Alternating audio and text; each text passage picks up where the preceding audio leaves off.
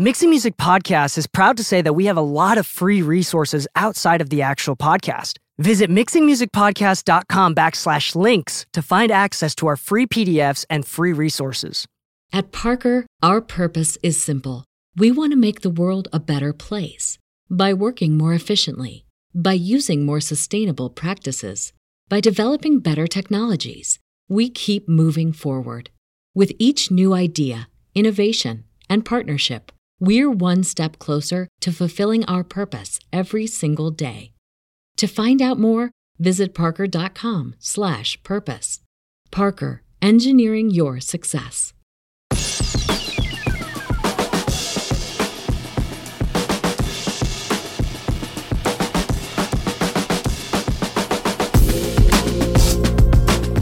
Hello and welcome back to the Mixing Music Podcast. I'm your host, DK, and today we have a very special episode. We don't do guests very often on this show, but we have a special guest here today who is very knowledgeable, who has a lot of experience. If you've been listening to the pod, you know how much I think the idea of like business or marketing or things outside of the creative process of actually making music, how important that is, how mysterious it all seems. And honestly speaking, I'm just really excited to have a master at his craft, someone that is knowledgeable about digital marketing specifically for musicians. Here we have Paul Crary, who is the director of digital marketing at Position Music, here with us today. Paul, welcome to the Mixing Music Podcast. Thanks, DK. I'm excited to be here. Yeah, there you go. And I'm excited that you're here too. We have a lot of things that I want to ask you about. No prep on this episode, just totally. I know a lot of people are interested. Everybody knows marketing is an important part of music, right? Everybody starts creating music and then it could be the best song ever. Yeah. 16 monthly listeners. Yeah. They're not sure what to do. There's some fears, some insecurities, everything. Everybody has different things going on. Mm-hmm. But let's start off with this. In the context of music, as much as possible, what is marketing and what is the role of a marketer in the context of music entertainment? Yeah, it's a good question. I think too, real quick, Position Music, the company I work for, is an indie label here in LA, and I get a big one. It's a big one. We're growing quickly. Yeah. One of the biggest indie labels. I would say so. Definitely the biggest indie publisher in the world. One of them, and hopefully soon one of the bigger indie labels in the world. So the fact that you work for them is it's no small thing. Yeah, 40 plus employees. I was employee 14. I've been there for 7 years 14 now. Out of 40, yeah, 7 years. It's growing quickly. Check us out, Position Music. But you bring up the 16 monthly listener thing. And one thing that's kind of cool about my job is I get to work with artists on that level. Sometimes we sign people who have never commercially released a track, but they're thinking about it or they're going to. And those are honestly some of my favorite projects to work on. Of course. But then I also do get to do the they already have 2 million monthly listeners, 4 million monthly listeners. And, that comes with other goals and ideas as well. But what is music marketing? For me, as a music fan, I think there's music for everyone's ears. You just have to find your audience. And I think in today's landscape of music, there's so many different ways to market your music. There's so many different people that can access your music. I always think back to my grandpa, how he would have to go to the record store, get some recommendation from the guy there, the girl there, and hopefully like the record based on I don't know, the album art or vibes. Yeah. And now you can do so much research. You can Google, you can be on Twitch, you can be on TikTok, and there's just so many different avenues. We have Spotify and Apple, and here in the Western world, we're so lucky. We have pretty much all recorded music in our phones, in our pocket. And so for me, it's a exciting idea that excites me, but it also scares me. It's how do you cut through the clutter?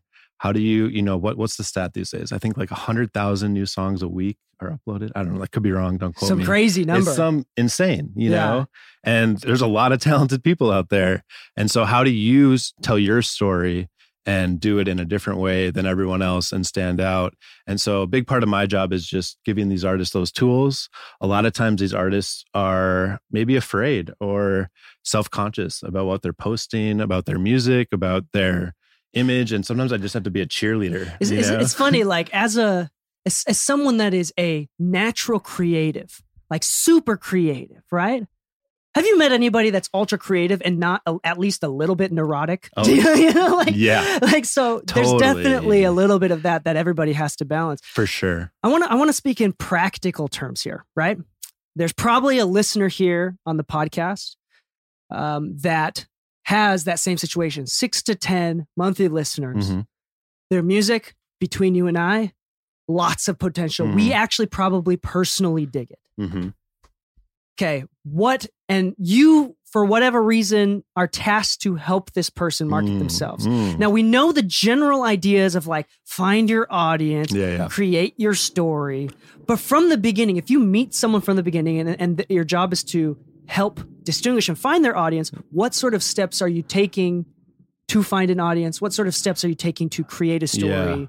I'm a big fan of trial and error and just go for it. I think when you're at that stage in your career, you actually have the ability to just post and just try shit and just like try new TikToks, do different formats, like be weird, be funky, be yourself. I think when you start getting an audience, it almost creates like a chilling effect and you're like more scared to change the formula. So I think when you're at that young career, it's just like get as many posts up as you can. Think of what is like a classic amount of like a good amount of posts? So once a day, once a week. Well, TikTok would tell you once a day. I think more realistically, just to have a good life balance and not be, living on social media, I think 2 to 3 times a week, every other day is a good cadence, in my opinion. Now there is times when it's a release cycle and you're about to drop a single or an album or a music video, and you kind of get the opportunity to post more during those times. And then there's off cycle times where you can kind of, not talk about your music. Maybe you have a side hobby. I think a lot of artists these days are discovered through like other means. Like maybe you like to stream, maybe you're playing games on Twitch. Like you can use that as a marketing vehicle. I've had it the other way where I have an artist who makes amazing music, has a lot of listeners, but I'm like, dude, you could make money by showing the other sides of you and your other hobbies. And so it's like, it's a digital landscape now. I think like don't hold back, and really be authentic and think of like, when you're at that stage, the 16 monthly listeners, you have the ability to try stuff. You can archive stuff. That's the other thing I always tell artists is like, dude, if it doesn't work, just hide it. Like, it's okay. I mean, you obviously want every post to like catch the algorithm and do all these things, but that archive button's pretty nice too. Like, it's not up there forever. Fuck around and find out. Yeah, dude. Like seriously, trial and error. I went to a South by Southwest and I can't even remember who was speaking. Forgive me, but he talked about how he was like a VC guy or something like that. And he says, I look for people who have like pushed the limits, made mistakes, and like learned from that, and are quick to fail and quick to learn. Don't make the same mistake twice. That's always like, if the post didn't work the first time, or maybe first 4 times, probably not a good formula or a good thumbnail that you're using.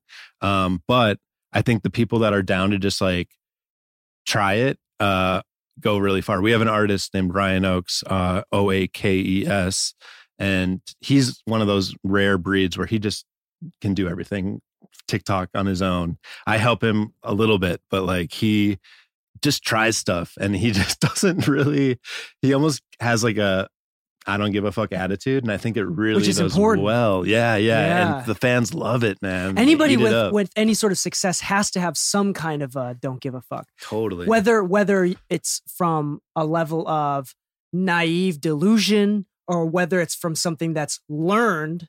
I don't know about you, but same with me. Like, as I get older, the less I give a fuck about what other people 100%, dude. Yeah. And Ryan has haters, and he just like laughs, and he's just like, great, thanks for the engagement. It's like, It's super They're talking funny. about haters. Do you know David Goggins? Yeah, of course. Have you heard in his second book, he talks about his mixtape of hate, where he reads out loud and records his own voice of all the haters and Instagram comments, and he runs while listening to his mixtape where he's reading the hateful comments.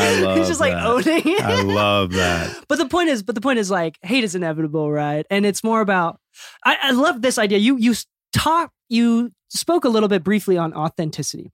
Now, the normal consumer, the thing about marketing, the fear with marketing is that the idea of it feels super unnatural and forced. Mm-hmm. How do we get Beyonce on here? Mm-hmm. We get Beyonce to look like she's the top dog, like she doesn't give a fuck. Actually, we don't know what Beyonce's actually like, but there's like this media thing going on. Now, I mean, I'm sure that there's a lot to say about this. Yeah. But I think the question that I want to bring this down to is is it more important to find your audience or to create your audience?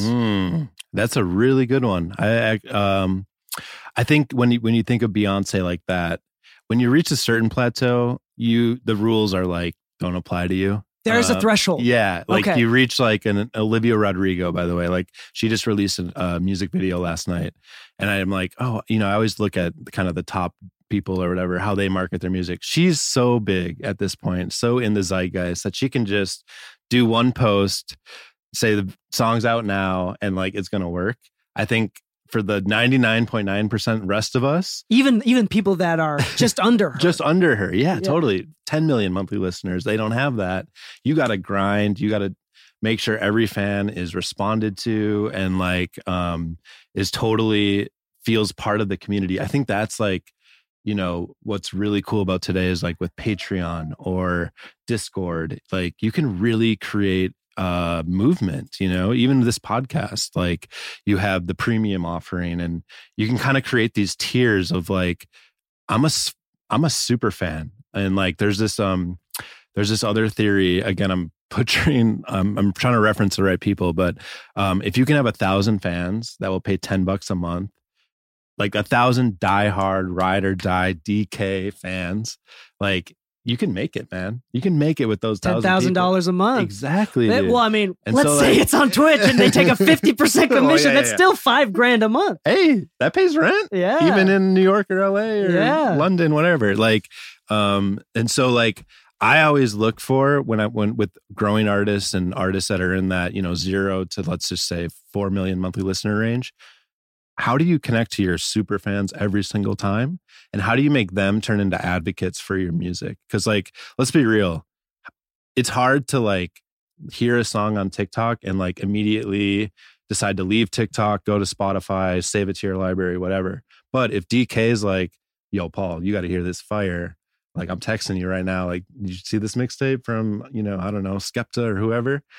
That is like the ultimate. The word of mouth marketing, there's never going to be a better medium than word of mouth. And so how do you engage your core fans to do that with their people? Like that's always a lens that I look at for our artists. Like, yeah. So with the core fans, going back to the demographic thing, I mean, with a product, you don't want to sell someone a pencil if they've already got a pencil. Unless it's like a better pencil, like it's features, right? Where it's like, this solves a problem that you already have. Well, with music and entertainment, there's not it's not like really a problem solution type of relationship. Yeah. It's like a social currency type thing. So the question is, with a product, you're literally finding your demographic. Okay, I sell electric surfboard fins with a fan on it. I got to target surfers at the very least, maybe young surfers that are willing to try stuff out. But in music, there's some people that like create an audience, like, and maybe it's like intentional, but they find do you find that people find an opening and take that opening, or they create openings by being authentic? Yeah, I think it's the latter. If I had, gun to my head, had to say, I think the music, I know it's cliche, but the music also finds the right people. Like, I think.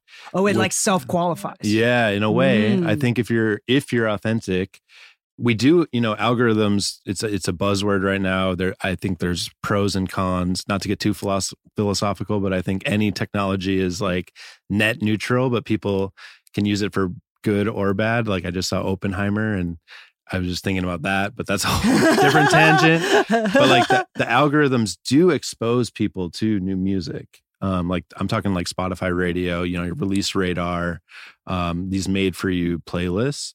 And I think if your music is well mastered, well mixed, listen, sounds good. Shameless plug. This dude knows sounds how expensive. to do it. Yeah. Is mixed by DK. But if you can catch those listeners who are hearing your stuff for the first time in that like radio, like, oh, I'm going to let the algorithm run today. I'm cooking or something. And I don't want to touch my phone. And I like kind of the vibe after I played my favorite artist, it kind of went to this. I think if your music, if it hits that chord, for me, it's like the music that like touches my heart and like, or it gets me stoked to play basketball or lift weights or go on for a run. Like if you can, if you get it into the system, people will just, because of these robots and algorithms, have the chance to hear it and maybe like it and have that moment. And I think that wasn't around, 15 years ago, even before 20 years ago, before the internet was really a thing. I think there were so many gatekeepers with like the record store, MTV, CDs, and just like physical product. It was so much harder to get your music out, just the distribution. I'm kind of a rare breed who thinks like Spotify kind of saved the industry. No, statistically, you are completely right. Some people don't like Spotify, and I get it. They should pay their artists more. I'm all about that. But I just think the ability to like go on CD Baby, go on DistroKid, find a freelance mix master engineer out there, get your shit sounding right, and being able to like pretty much send it out to the whole world, sounds like Russia and maybe North Korea. That's insane, dude. And it's like insane. The people are there, and you just got to be on top of it. I think also like listening back, like a big part of my job at Position is analytics. What's happening on Deezer? What's happening on WeChat in China? Like all these, like, it's not, I think in America, we get tied up on just Apple Music, Spotify. Dude, there's other streaming services. There's like this weird, like Thailand one that I don't even know how to pronounce. Like, and there's like little movements happening in all those DSPs too. So like my advice to like the bedroom artists is like, be on top of all that. You don't know where your music's going to pop. Different countries have different tastes. You could have that's true. A super fan in, Bangkok, and all of a sudden he shares it at a party or DJs it out. And then it kind of like has a little like sprinkle, cultural moment in this like sub pocket. And like, the hardest part is just knowing that that's happening. And then the second hardest part is like finding out how you can kind of maximize and optimize that. So I'm a big believer in like the data and just having your data on lock. I don't know if I can like shout out products, but like Chartmetric. Oh, I love Chartmetric. Super great. I think it's like $120 a month. It is a little pricey, but it's got everything. It's like the one-stop shop. I use it. I'm a professional marketer, whatever. And it like it's my go-to dashboard for like, all right, I'm working on Kid Bloom's release cycle right now. What is happening? And like Chartmetric. Who else is listening to people that listen to Kid Bloom and like what other playlist should you apply for? It's a fantastic. It's a great tool. Fantastic tool. And it's like not built by the big DSPs, which I like. It's like indie kind of has that like. Is it expensive because they're paying for the analytics? They're all Spotify connected to analytics. the APIs and like they have their data like coming in like every 24 hours it refreshes, which I can't imagine the amount of like server space they need for that. But shout out Chartmetric for sure. And these distributors, like CD Baby, DistroKid. I mean, we work with Virgin Music, but they have really nice dashboards that just check them, just make it. I always make it my pinned tab on my Chrome browser. So like every time I open up Chrome, I just look at it quick and just see like, did anything spike overnight? Did anything pop? Position, we work a lot with sync music. So like our music gets synced a lot into TV shows, video games, movies. And you never know, like the world of sync is so weird. Sometimes you don't even know when a sync is happening. As weird as that sounds, it like can move really fast. And a lot of times again, this is just unique to position music, but a sync will happen overnight and all of a sudden it'll be like a moment. I'll always remember when our song was placed in Bridgerton, is Wildest Dreams by Duomo. It's like a string quartet. They covered the Taylor Swift song. It got used in the hit show Bridgerton. Dude, overnight viral. Like, and I had no idea that this was happening. Like, they didn't tell. You were sleeping. I was literally sleeping. And I think it was also like New Year's Day. I think it came out on Jan 1. I'll always remember this. So I'm like hungover, like, what's happening? And like my A&R guy hits me like, dude, we did it, you know? And like, it's just that like epic hockey stick Spotify streams up. But then that's when my job begins, dude. That's not like when my job's over, because I have to then talk to Netflix, talk to, you got to monetize that, capitalize that. Make a music video, try to get like every keyword on Duomo's YouTube videos. That's say Taylor almost Swift. More pressure than if you didn't land anything big, right? Right. And so again, and it all just comes back to like being on top of your analytics. And, you know, Tyler, the Creator, also has like this epic video. I'll send it to you, DK, after, so you can like put it in the show notes. But he talks about how like there's all this hype around music before it's dropped. Oh my God, did you pitch it Spotify for artists? Did you do all this stuff? Like literally the song hasn't even hit Spotify yet. And then the day it's out, people like forget about it and they're like, oh, it got on this random editorial playlist. But like, I've already done one TikTok with this song on. I don't want to make a second or third. No one hopped on it. And like, Tyler, the Creator, like talks about like, dude, I market my shit for like months after it's out. Like I'm repping that. And like, it's easy though. I get how it works. Cause like you're, as a musician in our single world, you're already recording the next single, you know, you're already like on to the next one. But I think like, it's a frustration of mine in the industry of like, it's all this lead up until release day. And then like after 48 hours after it's out, it's like, we're already talking about the next track. And so like, I always tell my artists, like, hang on to it. Like, let it ride out. Like the fans just heard, I know you've probably heard this song and your mastering engineer has heard this song like 50 times and are sick of it, but your fans aren't. They just heard it for the first time. And so like, I think like with the pre-save culture and all that, it's great and creating hype, but I do think like the work should really begin after it's out. And the industry just for whatever reason, from my experience, doesn't operate like that. And I wish it was different. I wish it was like, you know, after your song is out, then you have all your content come out rather than before. And so I always try to like kind of weave that in as a strategic thing. Like it's not all about the pre-saves and the lead up to the drop day.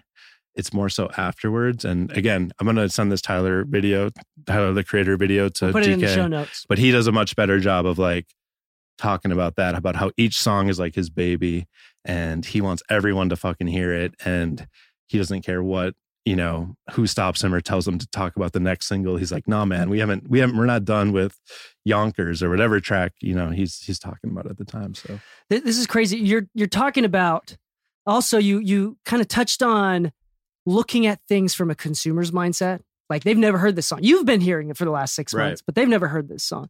I think going into Spotify, you also spoke on algorithms. I have a little thought on this, and this is algorithms. What do you think about them? Dude, algorithms is the biggest blessing ever. Because here's the thing. If it was truly based on money, right? Spotify, their only interest is to sell what makes them money. They have no reason, like part of their marketing and economy of the business is not to raise people up. They only like showcase people if it benefits them and keeps people on the platform. So it's like this mutually beneficial thing that Spotify created that wasn't even a thing before. Like a record shop when it was all cash on hand, right? Totally. They have no reason to put your record up because it doesn't sell. Like there's no purpose to even hold it. But because of now, the like algorithm, the fact that we even have a chance, like think with this podcast, right? Apple Podcasts and Spotify promoted this podcast. When it came out in 2019, we were the #1 new music podcast, #1 new hobbies podcast, #1 new tech podcast, all 3 categories. Amazing. For like a couple weeks straight. That changed the trajectory, and we saw the hockey stick that you talked about, the J curve, right? Yeah. So, I mean, all of the success of the podcast, which is I mean, from our competitors that are doing similar thing, Right. we're at like a 10 to 100 times difference. And the only difference is algorithm. Yeah. I haven't paid for ads. I haven't done anything special. In fact, I think my content is like cool. Yeah. Don't get me wrong. I think I'm good at talking, but at the same time, like I think it's a lot of the work was the fact that I provided something that were keeping listeners, and they were selfishly wanted to keep more listeners on. So I'm making them money. We're going to take a quick break to let you know that this episode has been brought to you by Tegler Audio, based out of Berlin. Tegler makes fantastic analog pieces of equipment, everything from compressors, both tube, VCA as well, from reverbs to recording channel strips to tube summing mixers, and to my favorite piece that I personally own and have and use is the Schwerkraft machine, which is digitally controlled compression, 11 different types of compressor. I mean, this thing is built to the brim with tubes and transformers. It's fantastic. They have digitally controlled analog gear, which I'm a huge fan of. They've got 2 different pieces of that. They've got 500 series gear. So whether you're a tracking engineer, mixing engineer, or a mastering engineer, you need to check out this high quality company, Tegler. And guess what? Their prices, they're not crazy. They're mid-range prices for high-end equipment. They're like a fantastic company. We love them so much. And if you want 10% off any of their gear, you can go to their website directly or from their shop directly, or I'll link it in mixingmusicpodcast.com/Tegler, Tegler, and use the code MMPOD to get 10% off your next order. Now back to the show. Yeah. Anyway, so I love that. Dude, it's totally right. Cause like, you got to think of it as, you got to put yourself in Apple Music CEO's shoes of like, I want to give people the content that's going to keep them in my app. Like it's just like capitalism at the end of the day. And so if you're providing the content that does that, I think it goes a long way. And it actually brings up a point. I know we were texting earlier, DK, about what to talk about, but early adoption, dude, has gotten me really far in life, honestly. Well, I mean, but like early adoption in the tech sense of like, okay, Spotify just released clips. They're just about to release this pre-save thing. Use that shit, dude. Like Spotify loves it when you are leaning into their new offerings, their new tech. Apple Music, their kind of version is they have this animated artwork thing that anyone can upload for their releases. And like, you'd be surprised at how much those little, because think about it, their tech team has spent like a year building this new feature, and they want adoption. And so if you can be like, yo, Spotify, my distributor, whoever you got to tell, I use your new thing. I use Spotify clips. I use the new pre-save thing. I made the Apple Music animated art. The playlist editor is pressured to like playlist stuff that uses their new tech. So there was a thing with Atmos too. Like Apple Music was like promoting huge. Atmos. Yeah, that's a huge thing. Not as much anymore, but like they're still. It matters. It matters still a lot. Like for all our, I don't know. Because they're making more money from it. Totally. And it separates them from Spotify. Like, oh, you can only hear it when you're like using the fucking AirPods or whatever. Yeah. So it's a marketing advantage for them to promote it. Yes, totally. It differentiates them. Although I have to ask you, I'm curious what you think about Dolby Atmos. Atmos on headphones, folded down on headphones with music, doesn't work. I agree. It doesn't work. Sorry, Apple. The punch is gone. When you listen to Atmos, like in a full system array, do you mix sounds for great. Atmos? Are you able to? I do not have. I have a stereo setup. Yeah, so you can't. Yeah. So I've been thinking about setting up Atmos, but like I also there's not even with the label stuff. There's not as much demand for it. It was hot. It's cool for a bit because it's expensive, dude. Like a lot of times, we work with DK at Position and Hive. Like it takes a whole nother step of a new mixing master and engineer. But yeah, it's some little levers are better than others. That I'm glad you brought that up because that is literally a discussion point for our frontline releases. Like, should we mix this in Dolby or not? And like, it's interesting. Every time we have to decide, we have to look at the budgets. Really, I hate that it comes down to money, but it's like, is it worth it? And that is it worth it threshold line comes down to, is this going to make us money? Yeah. So like the amount of money that we spend for this Atmos mix, is the algorithm going to boost us that much? And it takes quite a bit of budget and quite a bit of potential to make it work. But, anyway, just early adoption. I can't stress that enough. And like early adopters always win, and most people are scared of totally. They're like, oh, another thing, but it goes back to our little like fail quickly thing. Like at least try it, see what it looks like, and you might like. I think a big reason your podcast probably got in the algorithm was you were early into like the mixing mastering podcast. And the name of the podcast is Mixing Music. I mean, right. I mean, come on, you type it in. SEO, we're not even getting into SEO. Yeah. Like, it doesn't matter if I'm the best. I'm the first. That's what it is. I want to ask you something which is interesting. I want to. We talked about authenticity, finding your audience, right? And we talked a little bit about practical things like post a lot and do a lot of different things until something stick, and then keep going as long as that makes you feel comfortable. Like if it feels really fake, that's a whole nother situation. But the value of authenticity up until the super high end levels where the rules kind of change a little bit, you know? You want to start fake fights and fake relationships. Totally. That's not in most people, 99% of even the top, you know? But I want to let's talk about this. When you're making posts, right? If I have a product, I'm going to use the product. I'm going to share information about it, maybe talk about why you may need it. But a musician, and this is where I want to ask you, because a musician, a singer, not only are you a singer, but you are a form of entertainment. And to sell entertainment is very different from a product that solves a problem. Maybe the problem that they're solving is an inability to emote in a specific way. Exactly. But with entertainment, is it worth going? Like, should someone who is trying to market their music, is it worth, like, if someone gets accidentally viral? So I have a friend that went viral over talking. This is kind of weird and obscure, but she got viral over talking about how ridiculous, like some sex expectation thing. Sure. So she was talking about sex, not even about music. Sure. And that went viral. I mean, we're talking hella viral. She probably struck a chord. She probably hit some like honest truth that was true to her. It was funny. It was entertaining. It was a TikTok thing. She's like very good at talking. You know, it was entertaining. But the idea that she went viral over general entertainment and that converted to listeners and fans. Do you think, like, every single post that you do, should the average person marketing their music right now, should they 100% focus on music or setting up a brand?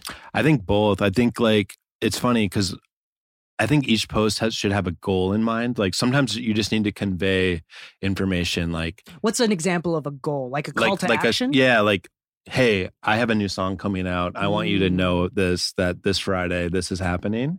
But then I think there's the more emotional posts that are like, okay, now I'm going to tell you like why I made this song. Like, I went through a breakup, or I, went on a trip and recorded this and blah, blah, blah. That adds to the story that you were talking about. Yeah. And it kind of goes around the like informational posts, if you will. And I think those posts, the emotional ones, the talking about behind the scenes, tend to have a higher propensity to go viral than the posts that just like, new music out on Friday, and here's my little clip of my music video, like cropped and vertical. So like those posts tend to have a higher, like maybe less views overall, but more percentage of those viewers are retained as fans. The super fan thing. So versus like the lady that was talking about sex, like, yeah, sure, she got hundreds of millions of views, but only 60,000 of them stuck around for the music. But I mean, you're not mad about that. Yeah, I'll take that any day, man.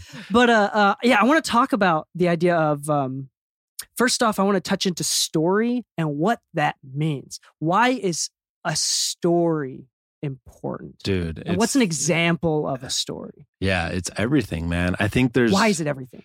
Because it taps into that emotion. And like, if it's relatable. Yeah. When I listen to music and I'm really inspired by it, like, I want to know like what was going through that person's mind, like when she or he made it. I think there's like, I'm trying to think of a good example of one off the top of my head, but like, I'm a nerd about like reading Pitchfork articles, reviews, what studio was recorded in, and I just love that like creative process. I think as creative people, if you're listening to this podcast, I assume you're very creative. I think like we want to know the creative process is so cool. I just read Rick Rubin's book. Oh, yeah.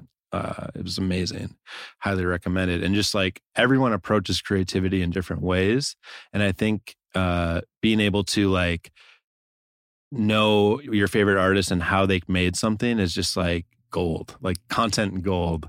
And now there's some artists, like I think of like Frank Ocean, who's like very mysterious. And, you know, when he came up, it was like almost this opposite effect where like no one knew who he was, or like The Weeknd. I don't know if you remember when The Weeknd dropped, but like no one really knew who he was. That first mixtape, it was like this whole like blogosphere, like Drake like tweeted his lyric out. Anyways, there's that route. But again, that's like, those are the like gold herrings. I think for the rest of us, you have to just put yourself out there and tell people, release the music, but also tell them why you made it, how you made it. And I think that's how you're going to capture those super fans. And that's specific with music, because I remember being like 14, 15 in the car by myself, just like weeping to songs and like even saying out loud, for sure, while crying, like, this is me. Yeah, dude. Like they feel me. This is the only person in the world that feels Gives me goosebumps. Yeah. Yeah, no, literally. And I think that's a moment. I hate to say it like this, but man, you can really make a lot of money from those people if you can catch them. Yeah, you can monetize that. You can monetize that. Yeah. No, but it's I want to talk about the story, the authenticity thing. I think, is it fair to say that most people struggle with finding how, like, first off, trying to be authentic. You do it on purpose. We know about being authentic. Like, it's hard to figure out who yourself is. Like, you have to go on a journey. You have to try shit out. You have to make mistakes. Yep. It might not be till you're like 40, till you're like, oh, you know what? I'm finally comfortable with myself. It might take years of therapy. We don't know. Like, but there's also like this story thing, like people don't think they're interesting enough or whatever. There's this like fear around it, or it's like, I'm unrelatable. I'm the weird one. I'm dealing with that right now with an artist. I don't want to like say names, but it's real, man. And like, we all struggle with mental health and body image stuff. And you do have to like put yourself out there, man. And like, there's going to be so relatable. Yeah. Yeah. There's other people out there. Like I do it too on my little lowly Instagram account where I'm like, man, I don't look good. I don't want to post that. You know, we all have that. But I think the artists that tend to do well are the ones who like get beyond that. Like we were talking about as you get older, the Ryan Oaks. Don't give and a I'm shit. like, this is just me and like the flaws and all. And like, you're going to deal with it. And I'm going to talk about it. Like, like I think.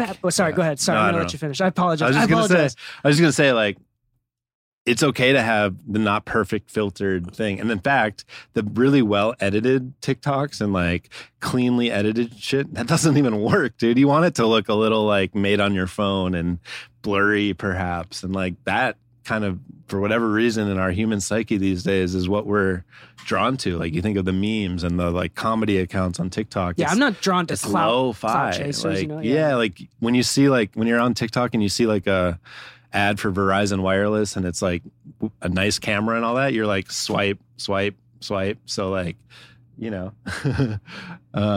Yeah, and on that note, what do you feel about like fabricating stories? Like, you know what I'm saying? Like, are there stories out there? Like, is it ever worth like fabricating a story? Kind of thing. You know, like, let's say to the average person, to like the normal.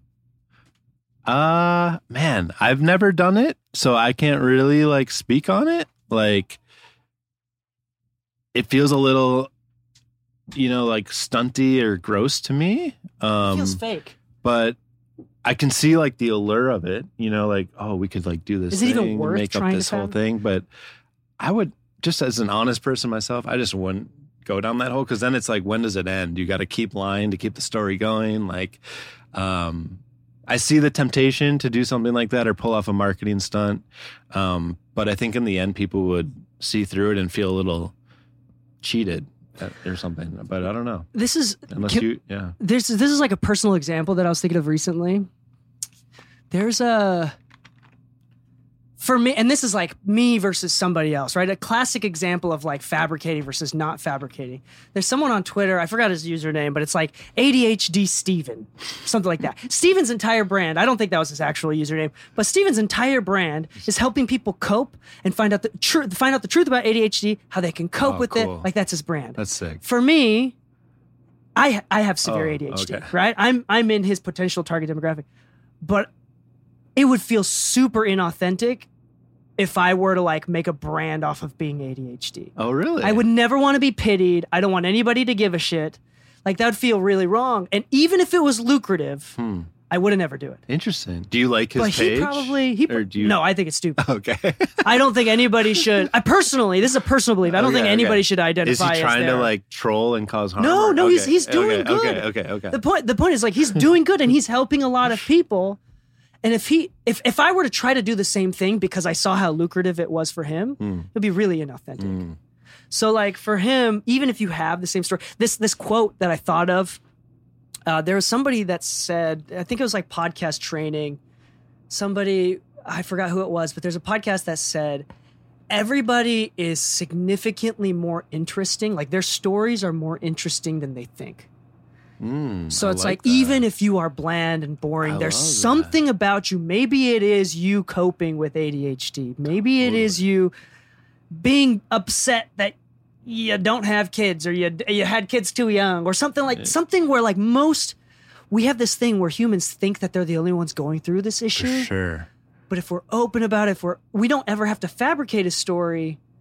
As long as we're authentic. And it's hard to be open. It's hard. Even you telling me that you have ADHD, I didn't know that until now. And it's like, now I want to ask you a bunch more stuff. But like, I totally am a big believer in oversharing. The older I get, I think I struggle. Oh, oversharing. Yeah. You're a big believer in oversharing. Well, to an extent. Yeah. Like whether it's got to be the right medium, it's got to be the right, I guess I'm blurring the lines between like, interpersonal communication and like social media. No, but I like that idea. Yeah. What do you mean? Like, what's a healthy amount of oversharing? I mean, for me, like if you're in a studio session, and this is something that I'm lucky enough because position, we have studios on our campus here in LA, but have the camera rolling, dude. Like just, you never know, like those moments. Like, have you guys all probably seen that like Timbaland showing Jay-Z, what is it? The 99 Problems beat or something. Like, thank God someone was fucking recording that moment where Jay-Z's doing the squinty face and Timbaland's playing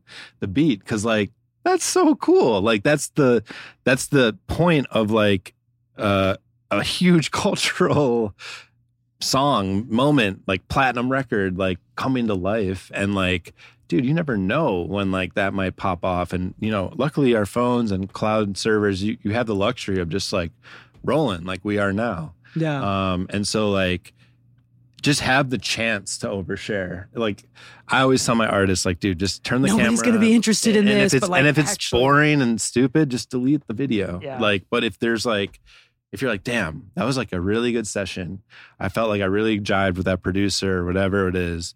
And like, I might just hold on to that. And then, I don't know, 6 months later, you release the track and it's all of a sudden charting or something. You have this moment where like, you can share that creative juice. And I think like on a philosophical level, like that inspires more people to do it. And it kind of creates this snowball of just like, creativity, man. So like share that shit, that's like some special sauce right there. So. I love that. I mean, again, for the super fan, like I'm not a fan of music creation in the sense that like, I'm not going to go watch a documentary about an artist that I don't give a shit about. True. It's only the but ones you like music documentaries. Well, I mean, yeah, but or maybe not. Especially, I'm not as a big documentary person. Oh, interesting. See, I'm a nerd about that shit. See, I love it too. That. But even I, who is not in the demographic of a classic documentary, if I really like someone, I'm going to watch their documentary. Totally. So that's very interesting. It's like, anyway, but I want to get into another practical thing, some advice. You texted me about potentially want to talk about writing a proper press release. Yeah. So going into authenticity and presenting yourself organizing rather than instead of saying creating your story, organizing your story. Yeah. Wow. I'm presenting your story. Maybe that's a better way. Yeah. Cool. First off, what is the purpose of a press release and an EPK? Yeah, dude, great question. Shameless plug, but this is a big part of my job at Position. I actually work a lot with press agents, and I actually write a lot of our releases. Oh, you don't just like upload videos and put in the YouTube tags? There's a whole other side of it. We're still we're kind of a big company, but I still wear a lot of hats there. And shameless plug, but I did go to school for journalism at Indiana University, so I kind of know some things. But I think like a press release, the best advice I ever got from my journalism school teacher was people are lazy. Journalists are lazy. You want to almost make them be like, damn, this is really well written. I'm just going to copy and paste this into my article, you know? Yeah. I mean, as a journalist, they shouldn't do that. But as a PR agent, you want that to be the case where it's like so well dialed in. There's no spelling mistakes. The sentence structure is nice. The order of information. So press release 101, the headline is agonize over that headline. Like the little headline that you write. Should agonize over that headline. You should. The most is like, what is keep it short. I'm also channeling Mr. Beast here. He's really good at I'm a big titling fan, yeah. YouTube videos. It's the same thing. It's like, what is that sticky kind of headline that's going to be like, because these journalists get so many emails, pitches every day. What's going to stand out? And then B, a killer image. Sometimes it's the album artwork a lot for me, but make sure your album art is like on point, but also like maybe there's a sick press image of the artist that like is really captivating or really colorful and pops. And then that first, we call it the lead, LEDE, of the press release. LEDE. The lead, yeah. Not LEAD. I think it's some journalism nerd thing, but it basically means cool. the first sentence of the press release. And essentially the first sentence should recap as best you can. Don't make it a run-on sentence, but like should just like fully in the most succinct, almost like vanilla way what it is. Like Kid Bloom releases Shaky Knees via Position Music today. Hey, I did Kid Blue? I think you might have. Yeah. We sent a bunch of people. I don't know. That one got passed around a few times. And so like the first sentence, it's almost like agonize over those three things: headline, image, first sentence. And then after, I'm a big believer in quotes. Give them a quote from you, whether you're writing your own press release or whatever. Like, again, talking about that emotion. The second paragraph, 99% of the time in my press releases is a quote from the artist of like, I wrote Shaky Knees when I was, going through some dark times or whatever. It's like says artist X, and then that way, because that's really what everyone wants to hear. Like, I'm also a big sports fan, and believe it or not, I still read about basketball, my favorite sport, but really, the older I get, I just skim for the athletes' quotes about the game. Like I kind of skip through what the journalist is writing. I'm just like, okay, what did LeBron say about it? That's what I really want. And so like I think making sure that's at the top, and then as you go down the list, then you start to talk about past accolades, maybe past releases, and kind of like, got a co-sign on Spin Magazine last year or whatever. That's kind of like the auxiliary information, but try to keep it to just a page. Like the longer you go, you're going to have a tendency, especially when you're writing about yourself, to write, add, delete, man. Like keep that under a page. At the bottom, put all your contact info. Like here's my Twitch, here's my Instagram, here's my TikTok. And then, let it ride from there. And a lot of times a well-written press release, the journalist, if they're doing their job, will follow up with you and be like, hey, I actually want to like have you on my podcast, or I want to interview you. And then you can really get into the like more fuzzy, like deeper detail stuff. But the press release should be really like it's almost like a formula. bigger target. Yeah. Keep it short, and then the ones who want to climb down that rabbit hole have something else. So I want to take a step back before that. First off, why a press release? 2, when a press release? When is it a good time to get a press release? Good questions. Also, like there's various levels of this. Like I work at a label. I still use Submit Hub, dude. Like really? I know that's maybe I'm doing it wrong and someone please tell me, but like I still find value in Submit Hub. We still do it as a label at Position.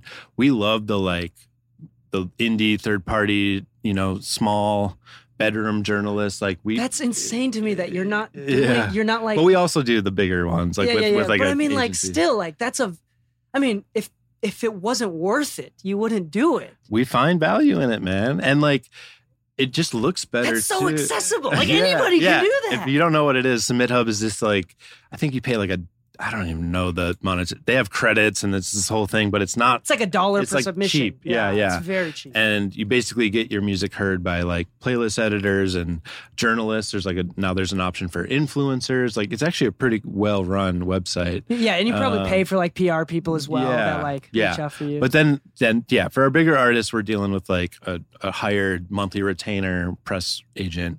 But it's the same scrutiny of like pitching your music on Submit Hub versus like doing it through a bona fide IRL human, It's so why a press release? Why should people use press release? It's a good question. The press, it's a whole other podcast, is like music press, but I do think it adds a level of validity when you have a music journalist who writes about you. I think you think of like Googling, when you Google an artist and instead of just their own links, you have like, I'm awesome. Yeah. It's like, someone else does. And like, it just adds like, it's almost like a verified badge or something like that. Like social validity. Yeah. And like, it's hard to get, man. I'm not saying it's easy, dude. Like, I strike out every time, like a lot with like some press, and you can't take it personally. There's only so much space on these like more premium websites, but when you do get that look, it just kind of like, it's like a stamp of social currency. Yeah, that's the best way to put it, really. It's just like, okay, like this is on the scene. Also, it does like practically help with SEO and like Google like upranks like certain publications. It also can help you get a Wikipedia page. Like it can open a lot of doors for like SEO kind of things. Like, Wikipedia is a whole other kind of market. It's a weird, like artists ask me, it's this weird zone, right? It's I've tried to get a Wikipedia page too. Like it's a whole rabbit hole. But I think when I have been successful in getting Wikipedia pages for my artists, it's because they have press. And it's not like, Wikipedia can see through if like, oh, it's Paul from Position Music applying for artist X. Like, no. But if I say, wait, they were written in Spin Magazine or Pitchfork or, they have like that, then I've had a lot higher success rate with like Wikipedia. But can you pay for press in these bigger things? Like if somebody independent wants to get onto Pitchfork or something more substantial. Yeah. Can you email them and pay for the service, or is it straight up they'll come to you? It's a good question. There are some publications that will do a little like, oh, buy some ads on my site, and there's a whole like weird, scummy kind of I don't remember the name of it, but there's probably something like Galaxy LA that just emails everybody. I'm not going to say anything, but there's that stuff out there. I think the tried and true, the Pitchforks, the Spins, the Billboards, the Varieties, they have ethical journalists on staff, and they're not going to like let money. They're going to try to be as pure as possible. But again, it does decay. It goes back to our thing of like, what's going to get them clicks, And so it is this kind of thing of like, you have to drive traffic to their website if they're going to run your thing. And so you do have to think of it like that. But if I were you, advice or whatever, I wouldn't do any pay to play journalism stuff out there. I think it's tempting. I get it. The allure of it. Even with Submit Hub, you're paying for it, but they have to approve it. Correct. There's like an approval. Like they have to like it. There's no like guarantee with Submit Hub. Like it's okay to have a little bit of gatekeeping. Like that means that they have something quality to share. Right. Yeah. That's interesting. The idea of like, okay, so when press release, is it alongside an album? Is it with shows? Or is it just whenever you fucking can? I always do mine like, let's just go with the traditional Friday release day. I always send mine out on like Tuesday or Wednesdays when we would do the Submit Hub, and we would say, hey, this is coming out on Friday. Because the idea being like the journalist gets it on Wednesday night, they read it, they think about it, they look at what they're posting, and then they decide if they have it. I think it's too late if it's on the day of release. I think the ship has already sailed. Usually you want it like on day of release, like new song out now. And then so that 48 hours before a release is kind of what I've done. Now, tour marketing is a whole other thing. That one, I have so many questions about tour. Yeah, that's a whole utilizing tour. We won't even get into it. It's a whole other podcast, dude. I'd have to come back for that one. But with those, you usually have like a big announce day, and you're sometimes with those, depends again on the size of the artist, but like you'll actually have like a premiere partner, like I don't know, Stereo Gum will like run your dates first or whatever, and like you have this whole thing, and you like behind the scenes like let them be the premiere. You like put fishing lines out there and like, do you want to premiere this and be the first to like announce it? So I've had those situations, which is always kind of nice. But you know, tour dates too, also like the venues like to have the announce day. They like to have the on sale day. It's like a whole different kind of beast. But I would do it for every release, you know, save if you can, if you're fortunate enough, like $10 to $50 on Submit Hub can help. Yeah. So. Okay. Because we're running out of time, I want to ask you a couple questions real briefly. Thoughts on utilizing AI for marketing? Whew. Briefly. Wow, man. So I use it. I use ChatGPT for press releases. Actually. For press release, yeah. But that was the first thing I thought of when you were talking about writing, being articulate. It was like, I'm giving away all my secrets, but it speeds me up, man, because I struggle with the blank canvas problem where I'm like, the little cursor's blinking on a Google Doc and it's like nothing's in there yet. And so sometimes I'll type in ChatGPT, like, okay, write a release for an artist. And it doesn't have to be an artist that has press. ChatGPT is crazy, you guys. You can be like, you can almost like trick it to be like, you describe like an artist from Brooklyn who makes electronic music and, you know, was born in blah, blah, blah. And it can like totally like. Dude, I use it all the time for the description of the episodes. Yeah. It's insane. But then I do think, and I hope this never gets lost, but maybe the AI will get so good that it can start doing this for me. I definitely edit that. Oh, yeah. You know, it's not like perfect out the gate. I've never, ever, ever have like sent off what ChatGPT but it saves you wrote. time. But it will save me that Worth initial thumbs up. I think I'm like a moderate thumbs up. I think it helps me. It augments me and you know, it saves me time. That's really amazing. It just gets the ball rolling, and like all of a sudden I have text to respond to and I can edit from there. And I'm much more comfortable doing that than like the blank, you know, starting from scratch can get a little intimidating sometimes. I think a lot of people agree with you on that. Yeah. And that's a great tool to utilize. Another thing too, and we'll end it on this, right? Is I have a song.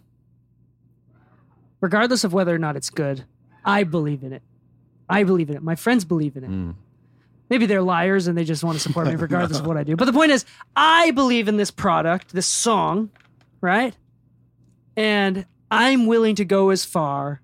I only make $36,000 a year, but I'm willing to go as far as to spend $1,000 or $2,000 on marketing alone. Mixing and mastering's already done. Song's already done. Great. But I'm just getting started. Or I only have a few hundred. I'm a local person. Yeah. What is some of the first and most effective things at a starting level to use that budget? I love this question, DK. Content. So are we assuming that, like, I would hire, if it were me, I would hire a up and coming, hungry college kid to help me shoot my own content? Because I think we talked about it earlier today, like it can be hard to like film yourself and be by yourself making this stuff. But for whatever reason, when you have one other person filming you, it just feels a little bit more No, this gets me so excited. Keep going. Yeah, it just makes it a little bit more legitimate. You can tell it's not someone else is filming you. I think it adds to the like look of it. So that would be my first, let's just say $2,000. Hold on, before you go into the second thing, the reason why I got so excited over that answer is because I'm assuming that almost anybody that doesn't have a clue what they're doing, including myself, my first thought was pay for a press release, pay for a submit. You said pay for videographer to make not a music video, but short form TikToks content and shit. Yeah, that's like holy, that's so awesome. Nobody thought to do that. Because dude, that's gonna give you the dartboards at TikTok to catch the algorithm, to catch what this podcast caught on Apple Music and Spotify, more so than. I think that the press release, the boosting of posts, not and all running that ads. stuff, that comes later. I like to think of it as like the best ads, and I do boost a lot of posts.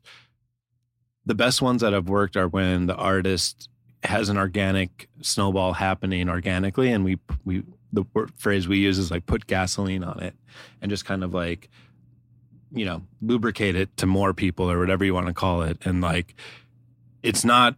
If the asset isn't working organically, it's not going to work paid on the paid side. At least that's my theory. I'm going to say that one more time. If the content isn't working organically, it's not going to work if it's boosted or paid for. It's just going to be a waste of money. money. That is a great way to go. Mm-hmm. You said number one is hire someone. How much content should you be making? Like, how much do you want to, like, how much, 25% of your budget? 100% of your budget? Like, I would do... these are rough numbers, but 75% towards content, I'd say. Really? Honestly, on the capturing and the editing. Yes. Really, that's awesome. And then I would say the 25% is kind of this earmarked. As you release the organic content, if something catches, you have 25% to boost that post. Also, I wanted to get into the nitty gritty. Spotify Marquee. Have you guys heard? I don't know. Spotify I guess I should explain what it is. Please, yeah. But I don't know if you guys have ever logged into Spotify. You texted me about like Spotify new tech stuff. Yeah, Marquee is this. It's Spotify's boosted post, if you will, and what it does is how you have followers and listeners on Spotify. Well, when you release and you go into your Spotify for artists now, if you go to manage song. It's in the upcoming tab. I can like do this in my sleep at this point. You can hit campaigns, and you can put.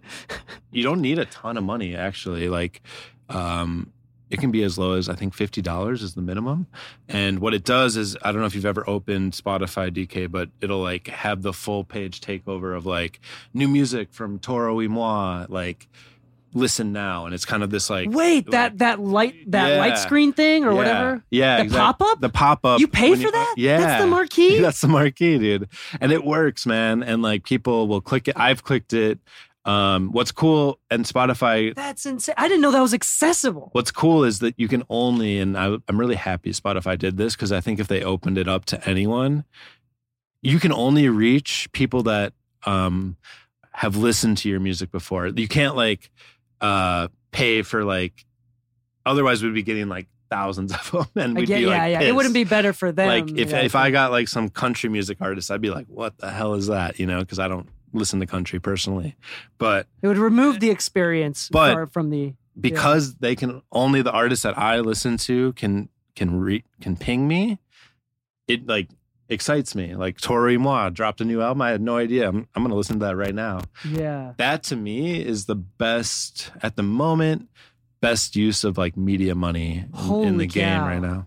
So briefly, most of your budget, get nicer, more focused, and high quantity of content. Yes. And experiment.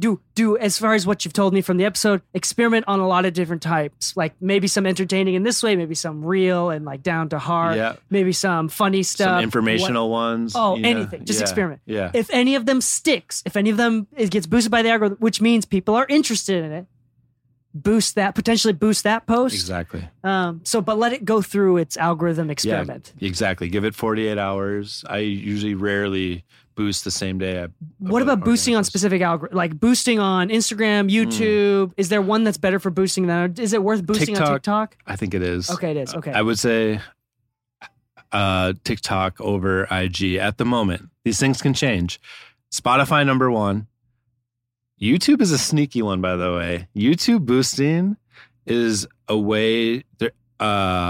It's actually one of my favorite platforms to just the UI of it and everything. I really like it. Here are my rankings: Spotify, TikTok, YouTube, IG, and then Twitter or X or whatever you want to call it last. That's for music. I mean, this is so insightful, and even I am like totally like dumbfounded. Like this was so many things to think about, such quality information. And because even at like, you do this all the time at a super high level, but there's a lot of things that like I didn't even think about. I don't think about. You know what I'm saying? And I'm sure there's people out here that like that are really highly going to benefit from this. Hell yeah. I love that. And DK, I'm going to plug you for a second. This dude's beast master mixing engineer, helps us with a ton of music at Position and Hive. You guys are all learning from the best. And also just, it's been awesome getting to know you. And thanks for like having me on. You can, if you do have follow-up questions, whether you're DK or out there, I'm Paul Crary. Paul. So yeah, where can people find you? Yeah, Paul. Yeah, Paul_Crary on Instagram is probably the best way, and then Position Music is the company I work at.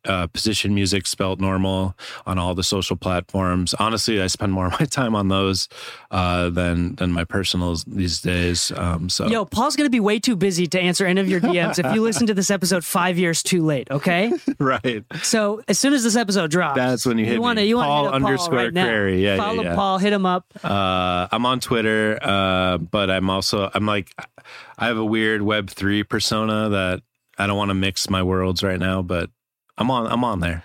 That's so but fun. I'm like a gamer nerd. That's actually how DK and I really hit it off. Yeah, because keyboards. you build mechanical keyboards too. So I'm in that shit. But yeah, Paul_Crary at Instagram. Hit me. Well, thank you so much, Paul. This is actually a really great episode. Maybe we'll do like a part 2 eventually in the future. I'm down, man. But we're so fucking close to each other. Yeah, dude, this is insane. Dude, I don't know. There's something about this that gets me excited because I'm so frustrated with all my really close friends or like artists that I truly believe in, but they just haven't figured it out. Mm-hmm. Like, it's not the music stopping them. It's like you listen to this person with like 16 monthly listeners, but you're like, God damn, like to provoke something in you that like you've never felt. Keep trying, guys, and don't give up. And, we talk about the pros of the algorithm. I did want to just say it can be depressing to be on the other side where it's not catching and you're like, what's wrong with me? And that's a natural reaction. Totally. And I get that. And it's my fault. Yeah. I suck. But really, you gotta, as much as I can tell you, just keep trying and keep throwing darts at that dartboard. Because if the music is authentic and real and you're being yourself, I think people will find you, and it's literally a matter of, it's a numbers game of like rolls of the dice. Mm-hmm.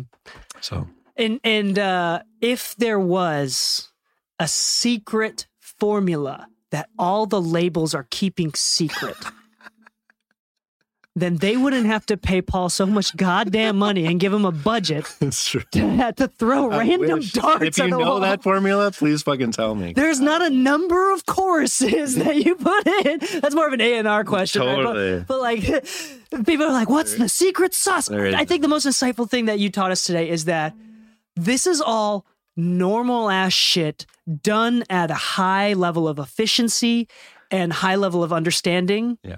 Of like, you just have to do it. Yeah.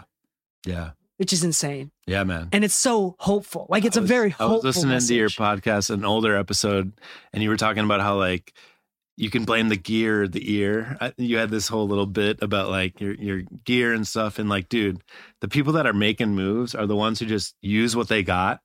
And are like Fortet is one of my favorite artists, and he has this Instagram post that just sticks with me every day. But he goes, "Here's what I've recorded this epic album on." It's his I can see the album art, but I can't think of the name right now. Wow. But it's just a freaking MacBook and like one little MIDI 25 key keyboard on the side, and it's like a platinum record probably. Like it's huge, and it's just like, damn, like he just was literally in Ableton one little MIDI keyboard and like could make it. And he didn't use any excuse. He wasn't like whining about anything. He just like did the work, you know? Yeah, it's so funny because it only appears genius and thoughtful and smart in retrospect. Totally. It only, like, Mr. Beast only seems so calculated because he's fucked up so many times. That's like, now he seems smart in retrospect. But no producer of even commercial can know what's gonna hit. Totally, dude. But you only see, genius in retrospect, which is crazy. Anyway, we could go on and on. This has been an awesome episode. Man. Thank you so much. Please rate 5 stars. Mixing Music Podcast. That helps us a lot. It's an easy way to build an audience for us and help us boost us on our algorithm. We appreciate y'all listening. Go check out our sponsors. Go to mixingmusicpodcast.com/exclusive for our exclusive episodes for more mixing and mastering tips to help you level up. And on that note, happy mixing, my friends, and stay saucy.